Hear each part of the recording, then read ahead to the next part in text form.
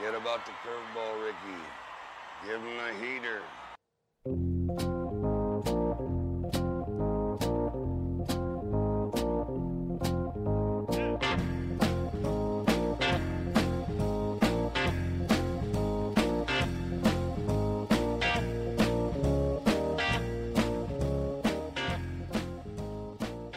And welcome to the Heater Podcast. I'm Dan Lewig. He's Corey Pieper, as we are podcasting from our new Heater podcast studios. I like it. You got it set up nice down here. We're set up in the man cave with a nice 120-some-inch screen with Houston Astros versus the Oakland Athletics on the big screen here. I'm going to get distracted, I feel like. It is, but baseball's a good distraction. It's true. So I think we're in good shape there. But we have upgraded our area here, and we'll make it even more enjoyable to have some fun with baseball as we talk baseball. As always, the Heater Podcast is brought to you by River Creek Popcorn for all of your snacking needs and for movies and baseball of choice. Come hungry, leave happy. Be back open next week. Shut down this week, so nobody got it this week, but it was good. I felt it was nice to be on a little vacation. The weekend siesta for you guys to head out and get a little bit of R&R time. And absence makes the heart grow fonder. Right. So everyone will be doubly ready to pick up their popcorn this upcoming weekend. Hopefully it's not 1,000,000 degrees. It's at least not in the forecast currently. It's supposed to, the last couple of days were kind of humid, but yeah, I was looking ahead and it doesn't look too bad. Low 80s and still nice relief at night, so definitely ready for this type of weather, especially for beginning to mid-August. And as we look at already, as everything is in a shortened season, we are 25% of the way through this weird regular season that we are in, and man, has it been a weird quarter to begin with.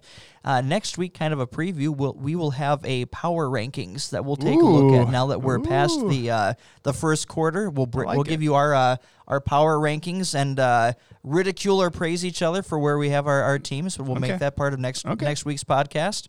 But as we kick off here, we're going to take a look at, as always, injuries are the biggest thing, and I feel we should just keep playing Another One Bites the Dust. Each week, the list gets more severe. I think it's partially because of the whole quick, like, we ramped up, we shut down. We quickly ramped up, and were they really ready to go? Because it seems like there's more injuries than ever before. It definitely there, and it's because of, like you said, the shortened spring break, spring training, summer camp, whatever you want to call it. It's been just not what people are used to, and so these nagging injuries or these little things were going to be part of this year. That was one of the concerns coming into this, and we've definitely had those major injuries, and probably the biggest one that started off the week was a pitcher that we were talking about on the last podcast, Mike Soroka. Has been fun to watch.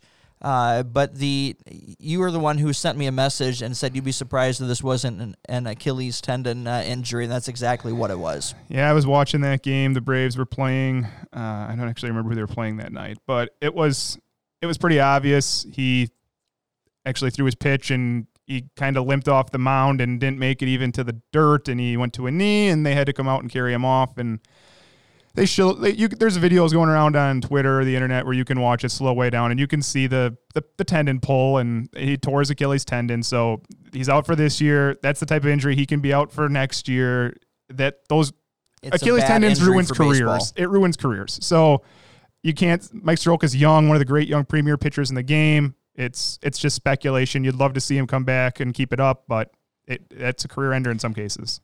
That one, and when you get into like major shoulder stuff, more than like we already know, you can blow out an elbow and that can be reconstructed, but shoulders are still the biggiest for pitchers. But then I didn't realize that Achilles tendons were that type of injury for this. For me, the only major injury for that I'm aware of and watched was being a Dolphins fan growing up. Dan Marino blew out his Achilles tendon and then came back and still lit up the NFL for another 5 seasons. But I didn't realize how much, and it makes sense from a pitcher when you think of how they have to plant as we are seeing a brawl. Breaking news, A's and Astros going after each other here. No social distancing whatsoever as we are in the bottom of the 7th as we're recording this, and there is multiple fights breaking out. This would be a doozy in normal years, let alone during this Corona time. Correct. I don't think this fits the new Corona protocols, does it? I wasn't paying attention. I think the A's are batting, so it's kind of, I assumed that, Astros batter got plunked again, but I think the A's are actually up, so I don't know. We'll have to try and watch it a little bit, but. So we talked about distractions. I know, right? And we end up having one of the biggest brawls. When I see them sprint at each other, I get distracted. We have one of the biggest brawls of the year take place, so of course we're going to get a good distraction in this, but we'll see what happens here as we keep going with it. But as we talk injuries, again, Mike Soroka, that's a hard one to swallow, not only just for this year, but that it impacts next year, and it puts the entire career into question, and that's always a frustrating thing for a guy that's just emerging. A big blow to the Atlanta Braves and their playoff hopes as well. They obviously have depth, but to lose someone at that top is a huge blow for this year for them. I think when we did position previews, 4 of their 5 starting pitchers that we talked about aren't there. Cole Hamels got hurt. Mike Soroka got hurt. Mike Fultonevich got DFA'd. Felix Hernandez said he opted out. So it has been it's a whole thing for the Braves, and they've find a way to keep competitive. So hopefully they keep it up here. Did you see what happened? So a little bit of, since this would be news anyways when you get a chance to see it, they showed the replay. And there's a lot of squawking going on from Ramon Laureano, that is, I think. And I don't know who it was in the bench, but it wasn't even players. It wasn't being hit. It was just and this was going to happen. We knew that it was because there's no noise in the stands. There's nothing going on there where you're hearing more from the dugouts than you did before. And there's a lot of chirping going on. It happened in the Rays-Yankees series this weekend as well. So you're getting more of that type of agitation. I don't know if I remember. It's been a while from having someone from the bench doing something that would cause a fight with someone in the game. Normally it's a pitcher and hitter, but we're seeing more of the biggest things taking place. That's that scenario, and you wouldn't have had that with more noise and with the crowd. MLB's going to hate this. It looks so bad, and like you said, we'll get to the COVID protocols, but that's brutal because you want to social distance, and they want you to wear your mask, and instead you're rolling around punching each other, and you still have everyone ready to go for round 2. I'm sure they stay ready for a while. This has not calmed down yet, despite everyone being put back off, and I think he's ready for round 2 as well. He does look ready to go. So let's keep going with some injuries here. So you got one you'd like to talk about? Or you want me to go? We have the annual Rich Hill. We always said that was the one there. You've had the more shoulder tenderness, 10-day IL for him. Shoulder fatigue. It's not a blister. We don't know. Hopefully 10 days he's ready to go. It sounded like he was going to be good to go in 10 days. He just needed to take his time, and he'll be fine when he pitches. He pitched well in his one start he got for him. The Twins can afford to go a few days without him. Well, and that's just precaution with, again, when you think you're ratcheting back up for this and you've had a shorter time to do it, for someone who has a history of shoulder issues, you're better off giving him that extra time. You want him in September and October more than you do right here in the first part of August. We're looking at the one from today is Charlie Morton left the game after 2 innings. Nothing major and not much has been said, and no IL list has happened yet, but it sure looks like a tender back, and my guess is you're looking at least a 10-day stint to just give him time to loosen things up, but we'll wait and see what actually happens. Josh Donaldson is probably the big name as one of that huge Minnesota offense. That's going to be one that happened. What was his injury? That's a strained right calf. So they put him on the DL actually August 7th. So that's 2 days ago when we're recording this, but they did it retroactive to the 4th. He hasn't been playing recently anyways. They were trying to take it day to day. Like Dan mentioned, he's a superstar, but it just wasn't happening for them. The rosters got shortened down that day to 28. They think that it'll hopefully just be a minimum stay on there and be ready to go, but we'll see. They need that bat back in the lineup. They still have one of the best lineups in baseball even without him, but they signed him to a lot of money to get him to play. the calf injury is a nervous one because that's what knocked him out for almost half a year in 2017 or 2018. So this has a pattern here, and that's going to be something to monitor as we move forward. Robinson Cano. So that's an abductor injury, and that one doesn't sound good. And he was hitting really well, actually. He was starting to really play well for the Mets. I think he was up to a little over 400, maybe 410, 412, somewhere's in there. Left adductor, that's a abdomen injury. It said that he'll be out until at least mid-August because they considered it a grade 2. So he's also 37 years old. It takes a little longer to recover when you're 37, I think. Yeah, he was did not have a great first year with the Mets, obviously, but is starting to bounce back here.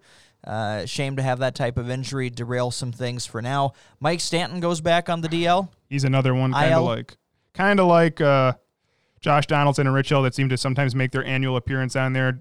Giancarlo Stanton was playing DH, and he was running out, I believe, a double, or he was running the bases and pulled up a little lame with a hamstring injury, and he found himself put this morning on the 10-day IL with a hamstring.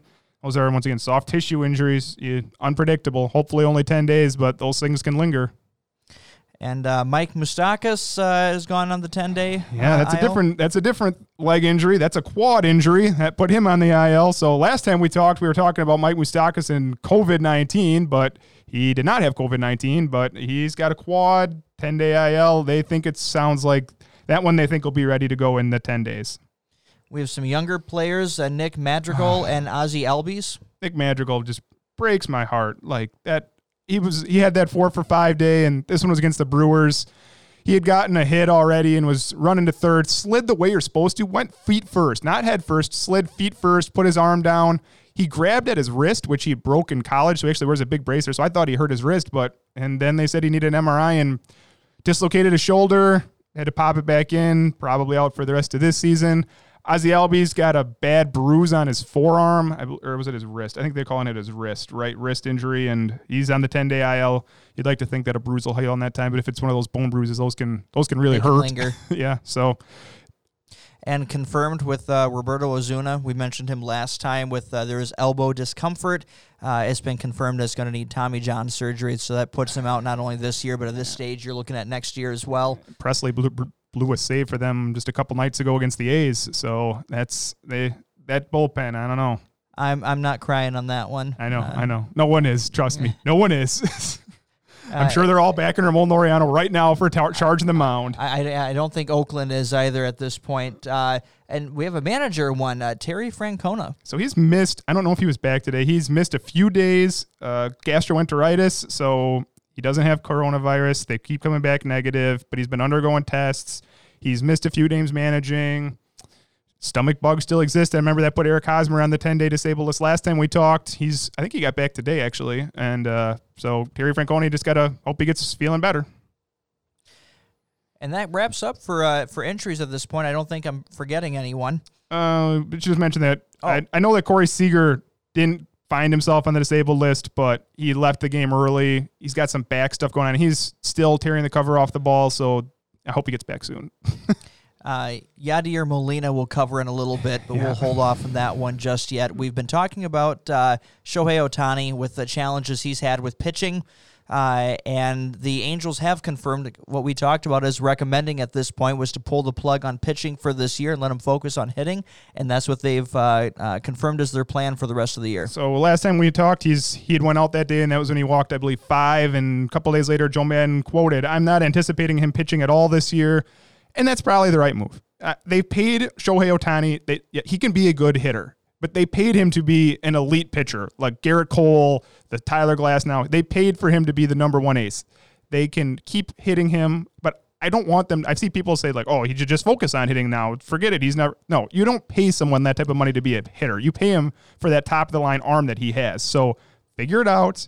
Go slow with him, but that would be a shame if they just tried to plug him in and make him a hitter. When you're coming back from Tommy John and then coming into this weird year, this is the year to pull the plug and just let him get healthy, and then give him a full off-season program to get himself ready to go. And then you look at next spring, And hopefully we're looking at a full season and you can put him back that way. That makes sense at this point because you also don't want to do mental damage as he's trying to figure this out, and that arm just isn't there yet, is all that it is. It doesn't mean that he can't pitch ever, but we're just talking that it's not here yet, and you want to be careful with him during this time. Let him focus on something productive that he can do. He had a good game today. He was 2 for 3, had a double, so the bat is starting to come around, and I think if he isn't having to split himself with pitching and hitting and just with some of the struggles that are there, I think you'll see him bounce back and have a good year. He can hit. I mean, he could be one of the top hitters in the game. There's no denying it. But like I said, that's what makes him unique is the pitching. The fact that he can do both, but you don't pay. There's a reason that pitchers get paid more than hitters, and it's because that is a much more unique skill set. So I hope they don't just try to plug him in the way that some people would like to see. One change that is happening to baseball rosters this year is that it's not going to decrease the way it had projected to go from 30-man to 28th and to 26. Baseball has decided to keep it at a 28-man for the rest of the year, as well as adding a taxi squad. Yeah, so that one, they're just making it up as we go. We said this many times, and it was going to just slowly decrease, but that's probably the right move. We're talking about all these injuries. COVID is still around. Well, the Cardinals we haven't talked about yet, but it's still there. And so far, we've been able to avoid it pretty good, actually, lately. It's not nearly as doom and gloom as it was a couple weeks ago, but just keeping those extra couple of players on the roster. And then you get a 5-player taxi squad, which I think those ones can travel with the team, I believe is the way that they've set it up. So you still got which will now be 32-man back at your alternate training site, but you also get to carry 5 extra players with you. And if you need them, they're there to play. And that will especially be helpful as we look at we're going to see a lot of doubleheaders. We know that's coming. That's why the 7-inning rule. Did you see the Cardinals' projected schedule that came out? I've not seen the new one. It's like it has to be crazy. 54 games in 47 days or something like that. Something insane. And they just I saw minutes ago that they got this upcoming series canceled. So most teams have played 15 games at this point. We said 25% through the year. Cardinals are at 5. So you're 10 games behind, and the show must go on. And they're already going to miss the next series with this as this continues. So they're going to be close to, getting close to a full 25% of the season behind everyone else. It's not easy to make those types of games up. So that's going to be an interesting one moving forward as well. We'll talk Cardinals in just a minute. But the 28-man roster, as well as the 5-man taxi squad, which will be a help for those games, as well as the immediate. If someone gets hurt and has to go on the IL, you have players that are right there that you can move into that roster spot as needed. Kind of an unusual and unfortunate story to talk about is Tyler Skaggs. Why don't you break that down for us? So it was a little over a year ago. Tyler Skaggs was found dead in his hotel room, pitcher for the Angels, and the next night was one of the best moments you'll ever see when the Angels combined to throw a no-hitter, and it was just awesome. But earlier this week, an Angels employee who was actually a former Angels employee, Eric Kay, was charged with distributing fentanyl, which is part of the overdose of Tyler Skaggs. He was arrested, made his court appearance, so it's sad for Tyler Skaggs, but justice has to be served, so hopefully the man spends some time behind bars. And we mentioned some of the COVID-related things that are going on with the Cardinals. Before we talk about them, we have new COVID protocols as a result of what's happened with the Miami Marlins and with the Cardinals. New rules have come out. Can you break that down for us? There are 6 parts to this. MLB and the Players Association got together, and they jointly came up with these. So point 1, players and staff must wear coverings that cover the mouth and the nose at all times while at the ballpark, other than while on the field itself. This now includes the dugout and the bullpen. So if you watch a baseball game, if you see someone in the dugout, the bullpen, and they don't have a mask on, that's technically breaking a protocol. Now, you see sometimes here they pull it down or whatever, and they put it back up, but technically, they need to keep these on all of the time unless they are out in the field. Point 2, in order to minimize the time spent indoors, they must provide outdoor covered spaces. So you see a lot of these. You can look behind the dugouts, and there's kind of like tents set up behind the dugouts up in the stands, and that's so that there's more social distancing available. Speaking of this, did you happen to see Zach Greinke the other day? He is loving life right now he with loves his own the social personality. distancing. This is it was going around Twitter. The person who's probably thriving the most with this is Zach Greinke. Yeah. Why don't you explain a little bit? Zach Greinke was pitching 2 nights ago. It doesn't matter. He was pitching and got through an inning and just didn't even attempt to go to the dugout, went out and sat in the cardboard players and looked as happiest I've ever seen him. Zach Greinke's I believe he's got Asperger's, so social distancing is kind of his thing. He doesn't, you see him, the way he talks, he really doesn't enjoy being around people. You get that feeling, so he just went and sat by himself, and that's fine. Actually, there was another one of Aaron Nola bouncing around where he looked like he's about ready to fall asleep out there. Super cool up in the stands, and hey, if you got an opportunity, you're never going to get it again, right? Whenever this gets figured out, we're going to have fans back. And what's next on our COVID list? Traveling parties are reduced to absolutely essential personnel. If you've been watching baseball games, you know that it's basically just the players and the trainers and those type of things, coaches making the moves. There's no extra ball boys or no extra commentators. They are not making the visiting trips. Players and team personnel must wear the coverings at all times at the hotel, other than in each person's individual hotel room. So until you get to your hotel room, you are supposed to leave your face covering on. And because this is a lot because of the Cardinals and the Marlins and breaking protocols. These next two: a member of the road team, whether a player staff, must inform the compliance officer. So these professional baseball players have babysitters, essentially. Professional hall monitors. Yes, they do. And that they have to tell them if they're even going to leave the hotel for any reason. And there's some reasons where they can't leave the hotel. That's the final part, which is no bars, no lounges, no malls, or other places in which large groups gather. So you need to get approval before you step out of that hotel room. Well, and it's needed. We talked about it last week that one person can derail the entire, again, 10 games for the Cardinals is where we're at. The Marlins had about 5 to 7 games that were already lost at that point. So we're definitely needing to have these protocols in place and players to follow it if we want to have a season actually happen. Breaking news. Someone has gotten in trouble with this already. Zach Plesac, who we've mentioned, the Indians' amazing pitchers, within 58 minutes. This was Ken Rosenthal. After going out with friends in Chicago on Saturday night, it's a violation. He has been told that he needs to quarantine for 72 hours. So it's still being broken. Apparently, Zach Plesac left, and that's against the rules now, so we'll see what there's. Other than a quarantine, he should still have some type of other penalty, if you ask me. We're seeing some of those tense up right now in the Oakland Houston game for more social distancing and providing that. But for Zach Plesac, I'm glad that we already have that right away as we're talking about this. I just noticed it on my phone. Came up. Yeah. Because what's the enforcement? What's the punishment? The accountability? And so at least we're talking, it's going to be on a case-by-case basis, but a minimum of a 72-hour the quarantine period. to do that is that's what you want to see, because this has to happen.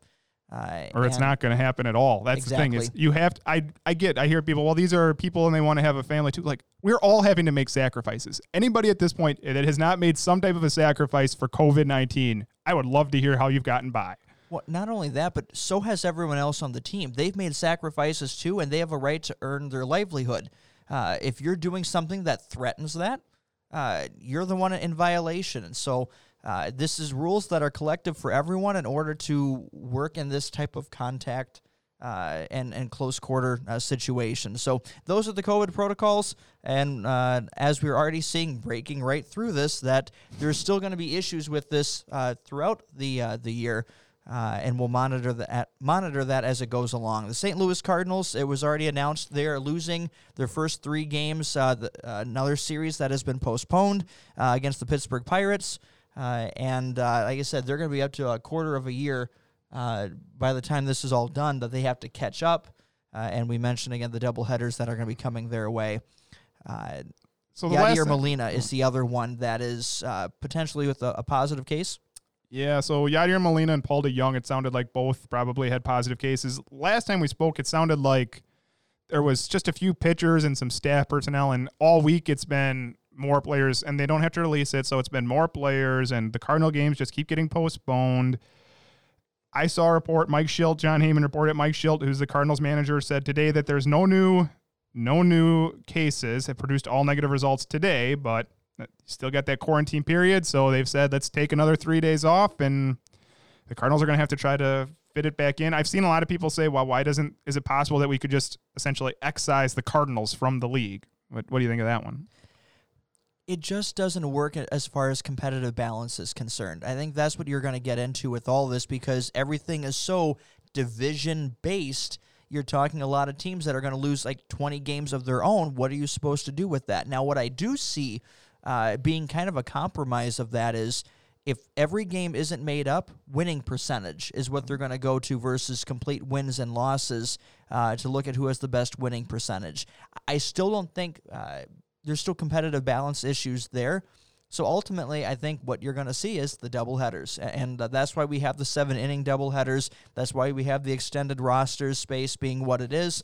I think every effort is going to be made to get the 60-game schedule in as it is. Now, the one thing that could happen, even though they don't want to, I could see baseball pushing back the start of the playoffs by a week if that's what was needed to finish these games when it gets a little more challenging at the end. So that I still think is a viable option. I don't think they want to talk about it because they don't want it to be happening, but I think that's what you're looking at in a worst-case scenario. I think the playoffs get pushed back a week if there's games that need to be made up and put in. I just did some math here while you're talking, and we are at 55 games they need to make up and 46 days to play it. So that's... Wow. Get used to old school doubleheader baseball because have you gotten used to the 7-inning? Have you gotten used to the 7-inning doubleheader yet? In this environment, I have. I almost forgot about it when the Rays just played one on Saturday with the Yankees. It was a doubleheader that was scheduled for this, and I was like, well, the announcers keep talking like we're getting at the end of the game. We're getting into crunch time. I'm like, well, it's just the 6th inning. We've got plenty of time left. I'm like, oh yeah, it's 7 innings. Yeah, it's it's hard to get used to it after you've watched so many games over the last, your lifetime. Absolutely. But it's a good fit for where we are right now. And speaking of the Rays, that was really the last one that I had for these types of storylines as we got everything going here. I said on the last podcast, it's hard to believe already at the beginning of the year that we're at a crucial series. And the Rays had their first opportunity to go up against the New York Yankees. They already had like 4.5 games back when we went into that series. And if you had a bad series with the way they were playing, the division could already be out of reach. If you got swept by the Yankees this weekend, the division is pretty well done already. Crazy to think with just getting started, but that's where we are. And the Rays responded. They took 3 of 4 against the Yankees this weekend, and the only one that they lost to is Garrett Cole, as many are used to with that. He's 3-0 to start the year, among the league leaders already in wins, as you'd expect. But they responded well with some tight games, a 1-0 game, gave up only 2 hits on Friday night. They took the second game on Saturday of the doubleheader, and then they had the come-from-behind game against James Paxton, 2 home runs in the 7th to tie it up and a walk-off in the 9th to give them the 3 out of 4. And that was a huge statement for the Rays as they try to right the ship. They're now 8-8. They're back at least a 500 record and feeling pretty confident moving into this next week. They did it without particularly good starting pitching out of at least their big 3. Morton got hurt. Glasnow was not very effective, and Blake Snell is apparently just another opener now. So he's a fantastic opener, but he's only going about 3 innings at this point, and can't keep his pitch count down. And then Charlie Morton gets potentially hurt here today.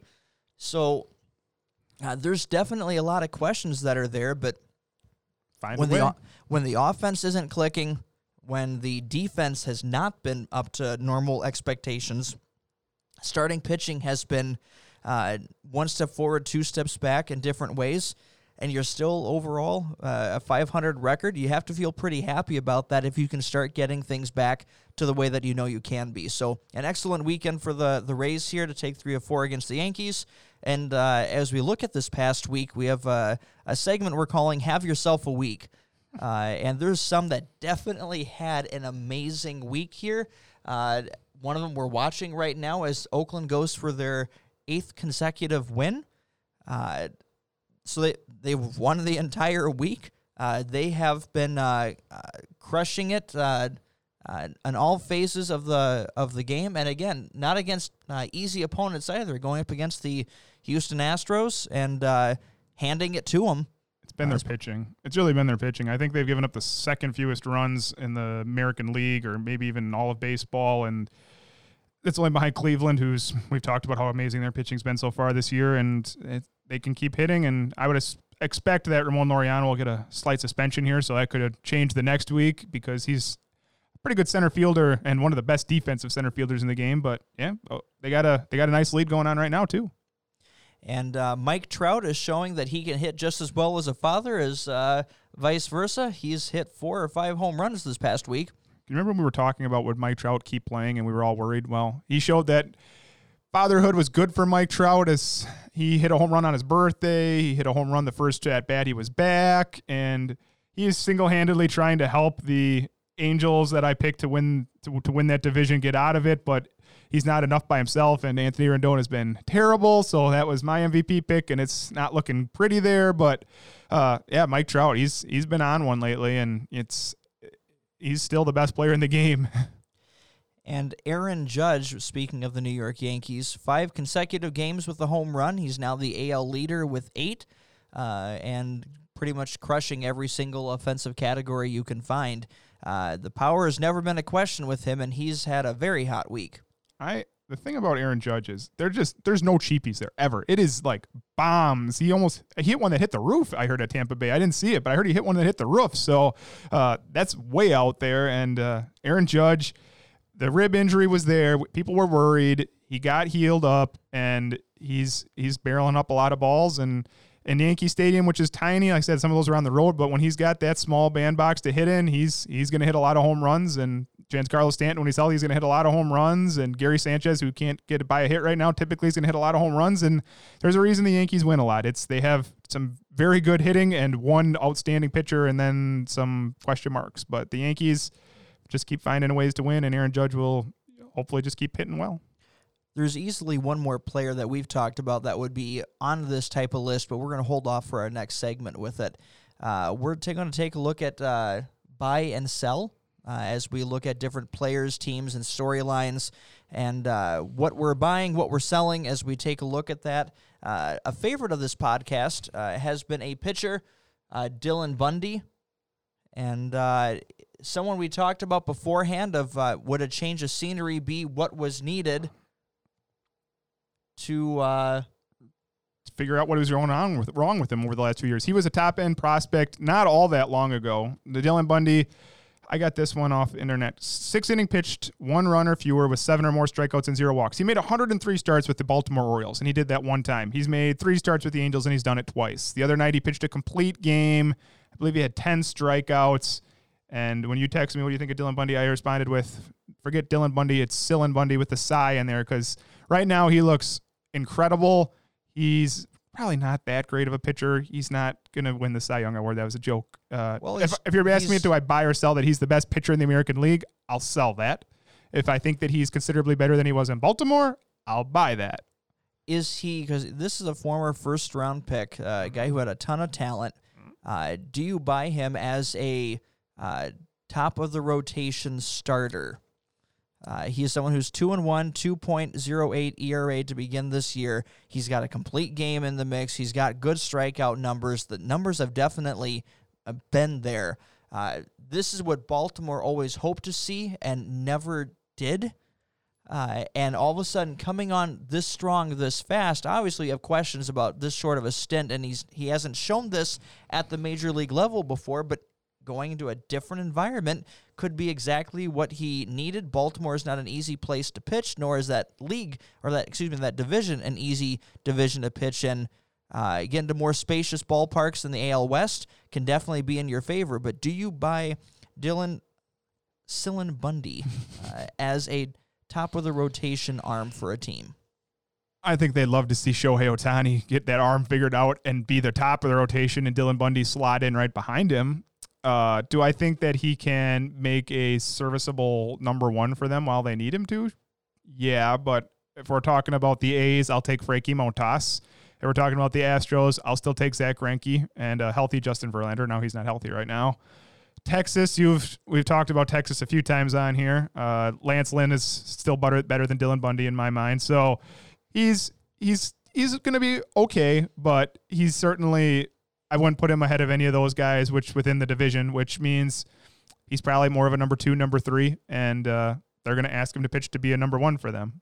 Which is still wild when you think of this was a guy that anyone could have said is 1 year away from being out of the majors completely. That's the way that he was pitching. The fact that we're even saying, can he be a top of the rotation arm, whether it's a number 1, number 2, or number 3 starter, is incredible at this point. And the Astros have been begging to find any type of decent arm.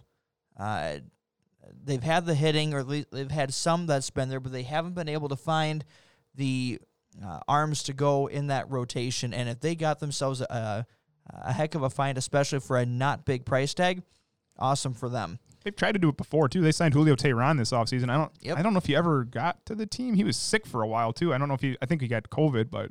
And then they've had Andrew Heaney, and they obviously lost Tyler Skaggs, so they've had some rough breaks in that rotation. They've had a lot of injuries. Griffin Canning has been pretty good for them. I think Canning's probably their 2 next year behind Shohei Ohtani, and then you'd like to slot Dylan Bundy in there. And they're still all young. Like, the Angels are building something out there, and you just got to hope that they keep developing. Speaking of a guy that is young, developing, and building, Fernando Tatis Jr., who easily could have been in the have yourself a week category, buy or sell that he has a higher ceiling than Juan Soto? I'm going to buy that he has a higher ceiling. He also has a lower floor just because he is so swing happy that whereas Juan Soto has an impressive on-base percentage, he draws a lot of walks. Fernando Tatis loves to swing the bat, and he's exceptionally good at it. And his skill set is he can add the stolen bases, which Juan Soto will not do. So Fernando Tatis' ceiling is Alfonso Soriano, 40-40, playing shortstop, and that's the type of thing that he can do. Juan Soto is more like a 300 hitter with 35, 40 home runs and 100 RBIs. And he's a power hitter. And I said, Juan Soto's first few years of his career are tracking like Melot. But Fernando Tatis, the skill set it's unbelievable. And I think he's had 3 home runs in 3 days, including one, the first pitch a couple nights ago, and then the second pitch. And today it took him a couple innings to get one. But I will say that the ceiling is higher for Fernando Tatis. You mean a 30% strikeout rate isn't that great to have? That's like the only negative that is on Fernando Tatis Jr.'s offensive game. There is a swing and miss that's part of his game where maybe a batting title is not in his future, but everything else is there. And he's, especially at that position, adds to that premium position, adds to that value. Here's the thing that scares me about Fernando Tatis is, you mentioned the strikeout rate, and it was about 30% last year. He gets some walks, but last year he played in 84 games, he got up 372 times, and he batted .410 for a BABIP. And I thought, that shouldn't be possible. But his speed, he's got 387 this year. I don't think he can maintain 380 plus. That's almost unheard of, but 350, 360, sure. But those ridiculous BABIPs of him are worrisome. And he's batting 322 right now. I think he can be a 300 hitter, but I don't think he's a 330, 340 hitter, which is essentially what he's going to do if he maintains those BABIPs. He already has a 225 WRC plus, which is wow. He's leading the National League now in home runs, and he's got 4 steals already. Wow. He's 21 years old.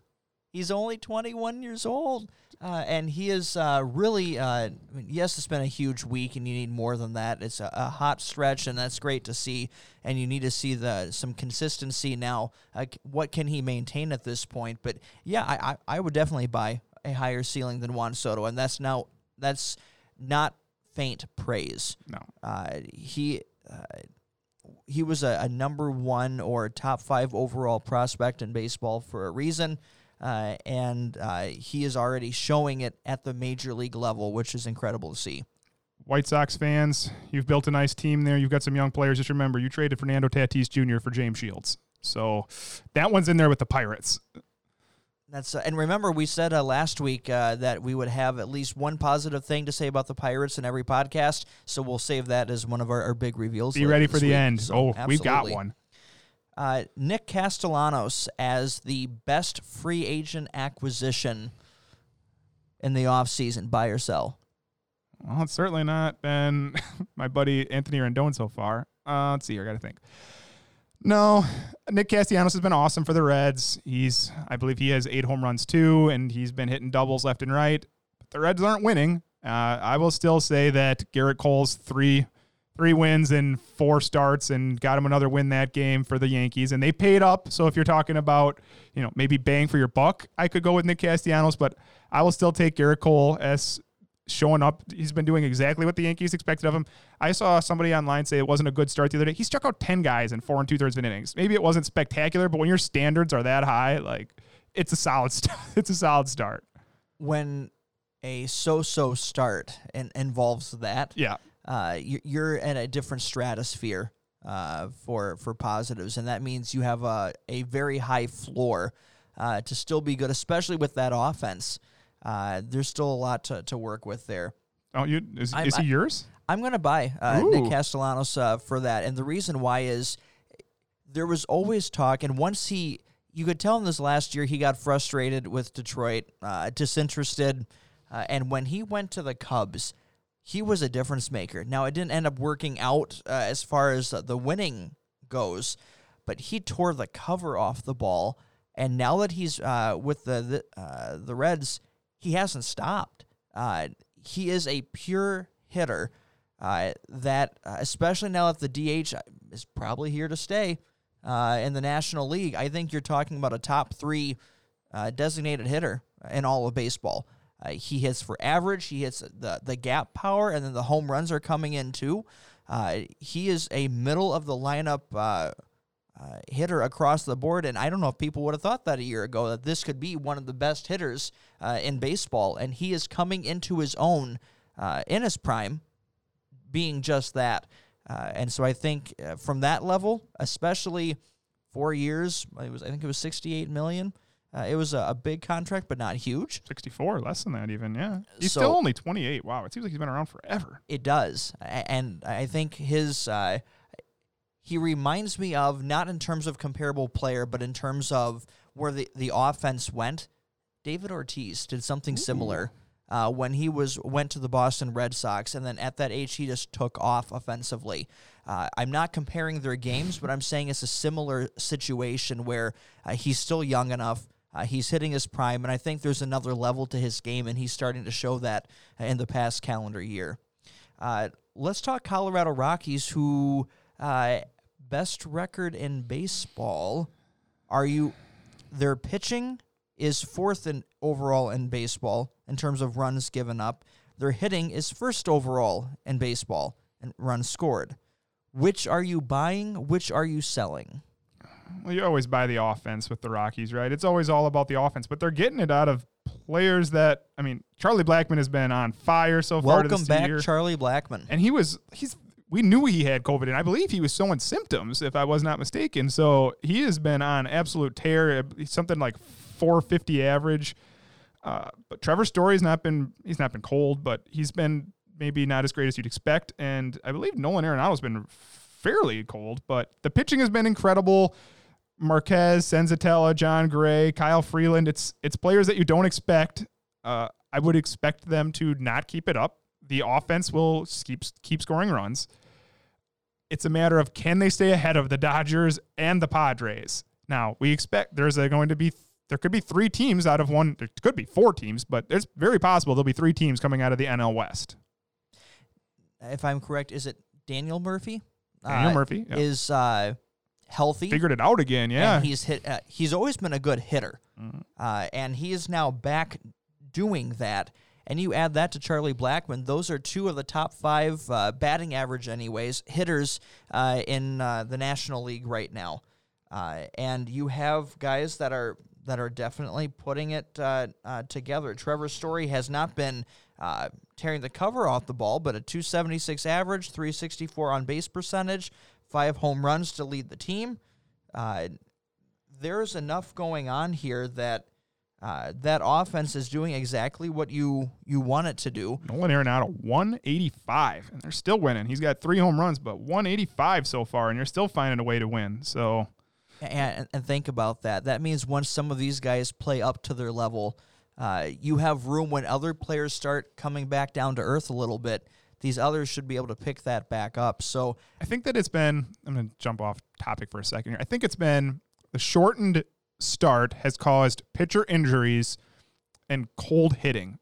That's what it seems to be. You see a lot of these superstars of the game that are just frigidly cold so far. Yelich finally got some hits. Acuna was really cold. He seems to be bouncing out of it. Cody Bellinger is very cold right now. And I think it's just not something that they're used to. These are guys who are creatures of habit, and it's not normal year. And I hope that some of these guys bounce back, because it would be quite a weird year to see some of these preeminent hitters hit below or hit around the Mendoza line. I'm going to actually buy their pitching. Oh, look at that. And the reason why is German Marquez has been he's been good for a couple of years now. He's been an underrated pitcher. He already has, of his 4 games started, 3 quality starts, 26 innings pitched, 27 strikeouts. He's been very, very good for them. ERA of 2.08. John Gray doesn't have the wow numbers. He only has 7 strikeouts and 16 innings pitched, but he's only given up 12 hits. There's enough with some of their younger guys to go with it. When you have 2 guys that can at least be at the top of the rotation, you get 1 or 2 more just to at least be league average with that offense. That's all that you need. I think they have enough pieces there to surprise more than I thought coming into the start of this year. The one that's always weird for that team is Kyle Freeland. He's a first-round pick, 5-6 years ago already, and he won 17 games just 2 years ago. 17 games, 17-7, with a 2.85 ERA. Now, the FIP was a little higher. And then last year he went 3-11, and they had to send him to the minors because his ERA was 6.73. Now he's not got, I believe he's 2-0 so far this year with a 2.41 ERA. Now the FIP once again is 4.15. But if you get if you get the pitching on that team, even serviceable pitching, 4 earned runs a game, with the offense that the Rockies can put out there, they should be competitive. Now I said the Dodgers are still the team to beat in that division. The Padres are playing really well. So I don't believe, I'll check their schedule, but I don't believe they played either of those 2 teams yet. And what you want right now is bankable wins, as much as you can get. When you think of what we were talking, 35, max 40 wins in a 60-game season, that's what you need to make the playoffs or win a division, you already have 11. We're a quarter of the way through the season, and you already have a third of the wins. So you've banked a hot start in your favor, and that can definitely give you a leg up as we get going here. So they've played, sorry, I didn't cut you off there, man. They have played the Padres 2 games, and they beat them both. Or maybe they played them 3 as they go back in July. They played them 3 games. They won 2 of 3. And they have since played the Giants and the Mariners. This week is the D-backs and the Rangers. And those are all home games for them. They've actually been on the road. No, only the last series. So inflated wins when you look at those teams. The Diamondbacks aren't very good right now. They've been real bad. So they've got an easy one coming up here. The Rangers have been dealing with some injury problems in their rotation. Pitching's been good as advertised when they can actually pitch, but not a. They must have a serious stretch of the Dodgers coming up. They play the Dodgers 3 times this month. So. Yeah, they got the Dodgers a lot in September, so that's where we'll see how good this team really is. Let's take a look at another team. Let's look at the Washington Nationals. Buy or sell the Nationals missing the playoffs? That was my World Series pick. It's missing the playoffs. They are currently 4-7. They are at the bottom of the NL East. Yeah, it's not. Here's the thing. I don't think they're going to make the playoffs anymore. I was really confident in this team. Strasburg was my pick to win the Cy Young. He has now pitched, I believe, 3 innings today or something and before they finally pulled him out, and he had missed his first couple starts. He's hurt. Scherzer, we didn't mention Scherzer in the injuries. He only pitched a couple innings the other day, and they pulled him out with a sore hamstring because he said that he pitched through it the day before. So there's 2 of your big 3 hurt. Corbin's been everything that's been advertised. Soto's finally back in the lineup after the COVID issues. And much needed return. Yeah, without him in their lineup, it's not good, actually. It's Howie Kendrick is possibly their best hitter. Victor Robles has been pretty cold. Trey Turner has yet to steal a base the last time I checked, and that's what you expect out of him. I think that they might actually miss the playoffs, which I said, considering I picked him to win the World Series only a couple of weeks ago, makes it sound pretty bad, but their pitching has been not what I expected it to be with all the injuries. And well, they're top heavy. We've always said top that heavy is a good way of describing it. They have their big pitchers where you get them in a 5 or 7 game series, they're hard to beat if they're healthy. And when you're top heavy, it means you have certain players that you can't afford to lose, and to lose 2 of them in that rotation, that's a hard one to handle. Now, 4-7 is not a big stretch. You can easily turn it back on at any point. You saw the Oakland A's just win 8 straight games as they defeated the Astros here 7-2 this afternoon. So it's not a good sign though when you're in they're getting that suspended day, but otherwise they're going to be swept by the Orioles. And the Orioles have been way more surprising than I think either one of us thought. But I still don't think the Orioles are a good team. And when you're getting swept by the Orioles, they've scored a 0-11. They got beat 3-5, and right now they're down 2-5. So the offense has to be better than that. It has to be. I can't say anything because the right. Rays were swept by Baltimore last week. There's been some surprising teams that I think we didn't give a whole lot of credit to, and they're making us look bad now. We said that this is the weird type of year when a team that you don't expect could all of a sudden get started. In fact, that's our next buy and sell of the cellar dwellers that were projected. Baltimore, the Marlins, the Tigers. Which of those 3 are you buying to have the best record of the 3? I'm going to pick Miami, actually. I think Miami has the surprisingly good pitching, actually, from what I estimated. Pablo Lopez has been really solid. He got beat today by DeGrom, but there's no shame in that.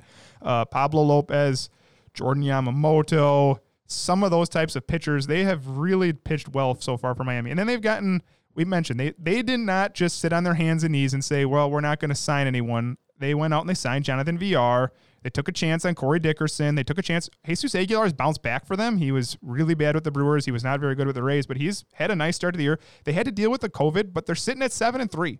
Now, you mentioned that it could be winning percentage. Maybe they should try to get to 60, but at 7-3, that's a fine start. Like the Mets have 7 wins, but they're 7-9. So 7-3, they're willing to call up some young guys. They got Monty Harrison on the team. I'm going to take the Marlins among those teams to finish with the best record. I don't know. Right now, I think they're leading that division. I'm not sure I'll pick that yet, but they could finish second, and that's good enough for the playoffs. I am buying the Marlins as well on this, and it's because of the now weakened division with Atlanta's injuries that have gone through there. Philadelphia still hasn't performed the way that they want to see. That division is wide open. The Nationals are having their injuries. You have the Mets are the Mets, and so that entire division is wide open. I said when we got started in our division-by-division previews, I liked the veterans that they added on one-year deals. I liked Corey Dickerson. I liked Jesus Aguilar because he's done it before. He's had issues with trying to get everything back going, but there's always a chance that he could. And some of their young pitching, Caleb Smith and some of the others that were Caleb there. Smith. Good one. They're the type of team that could surprise in a 60-game season. And when they got out of their own way with corona issues, you've seen them when they've been on the field. They have performed well enough. Now, I don't think they're going to stay, obviously, at a 700 winning percentage throughout the year here. But could they be the team that surprises and ends up making the playoffs in an expanded playoffs year? It's definitely a possibility, and they've now played themselves through this first stretch to be right there. And so that's the intriguing thing. They're the team that I'm buying at this point. So I want to hear who's better then, in your opinion, between the Orioles and who was the other one? The Orioles and Detroit. Second, we got more faith in between those two. I would say the Tigers, but for some reason Baltimore keeps doing this, and I don't know why. I can't put my finger on it. There's no reason why, so I'm going to say them, even though I think Detroit on paper makes more sense, but we're not talking about teams that make sense right now. So as far as who I think will end up with more wins, Baltimore or Detroit, I'm going to go Baltimore. I think I take Detroit. I like Detroit to call. I think Detroit's going to start calling up some of those pitchers. I'm ready. Let's get some Casey Mize in here. Let's get some Matt Manning. I want to see some of those guys. And I think then they could get a little spark here. And I don't think they're competitive with the Twins yet. I don't think they're competitive with the Indians yet. But they still got all those Royals don't look very good. So I'll take Detroit to win more games than Baltimore. You know who else doesn't look very good? The Pirates. I'm gonna save my no. I'm gonna go one positive. I'm gonna hold on that. That's my Corona year mission. That's to right. say something positive about the Pirates every week during the season. So I'm gonna make that my challenge. But I'm talking about Craig Kimbrell, and we had a little bit of a discussion before we got started here. The question ultimately is: are you buying or selling Craig Kimbrell as done?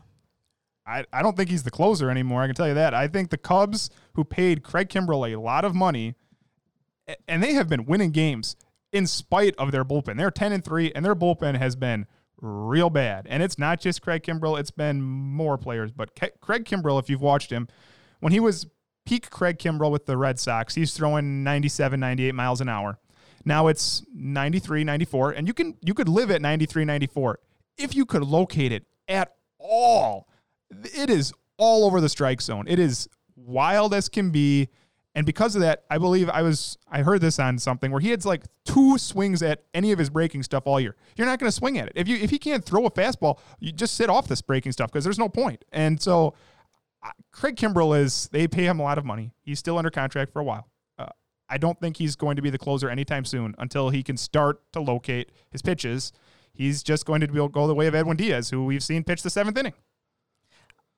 I have never been a team that hasn't been, or I can say what I'm trying to say here. I'm having as many problems speaking as Craig Kimbrell is pitching. There you go. But lucky break for the Tampa Bay Rays. They finished second in the Craig Kimbrell sweepstakes. They came in at 3 years and $39 million, which is big for them.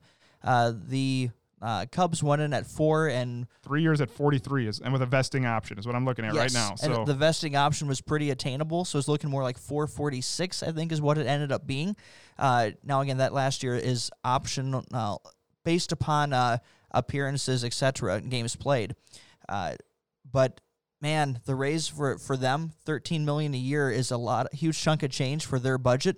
How much that would have sunk them if they would have actually gotten the player that they really wanted. Kimbrell has been a disaster for the Cubs since he has put on their uniform. Last year wasn't good when he finally got in. He was never right, and he still isn't right here yet. So some of last year was, as I mentioned, last year was not good. He pitched 20 innings. He went 0-4 for them, and he had a 6.53 ERA. The xFIP was 4.75. He at least struck out 13 per 9, but he's walking 5. Now this is very, very small sample right here. We're at 2.2 innings is what he's got in so far this year, but he has given up already in less than 3 innings 5 walks, 6 hits, 7 earned runs. Wild pitch. He's hit a guy. It's all over the place. He has no control. He has no control at all. all. His control. Right now, his xFIP actually sits at a little under 12, and his FIP sits at 18. So he's not that bad. He's not going to be that bad. But this is not the Braves Craig Kimbrell. This is not the Red Sox Craig Kimbrell.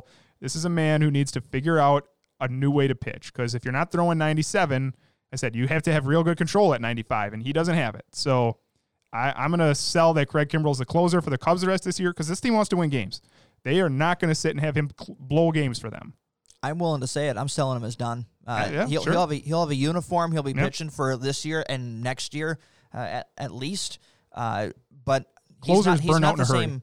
Not only a closer, but just as a relief pitcher that you're going to bring in. He's done. The miles per hour has gone down. The arm isn't what it has been. He doesn't have the control. He's lost his confidence. It's going to be hard to come back from this. It can happen, but I'm definitely buying him as done. Yep. He's not the player that he used to be.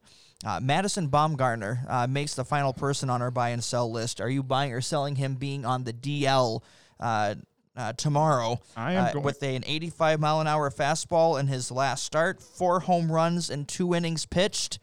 I watched that part of that, his very short start. I watched part of it, and 2 innings, 6 earned, gave up 4 home runs to the very good Padres team. The Manny Machado and Fernando Tatis, there's something wrong there. They gave him a very big contract this offseason too, 5 years, $85 million, and he seems a lot older than the 30 years old that he is. He's actually 31, so he's older than I thought he was. But there's a lot of innings on that arm of his because of all the postseasons that the Giants just kept riding him. And if he's only throwing 85, he's not living there. So I think they're going to put him. I would be shocked if he gets another start before going on the DL because there's something wrong mechanically. And just sending him out there to get hammered on is not going to help the Diamondbacks.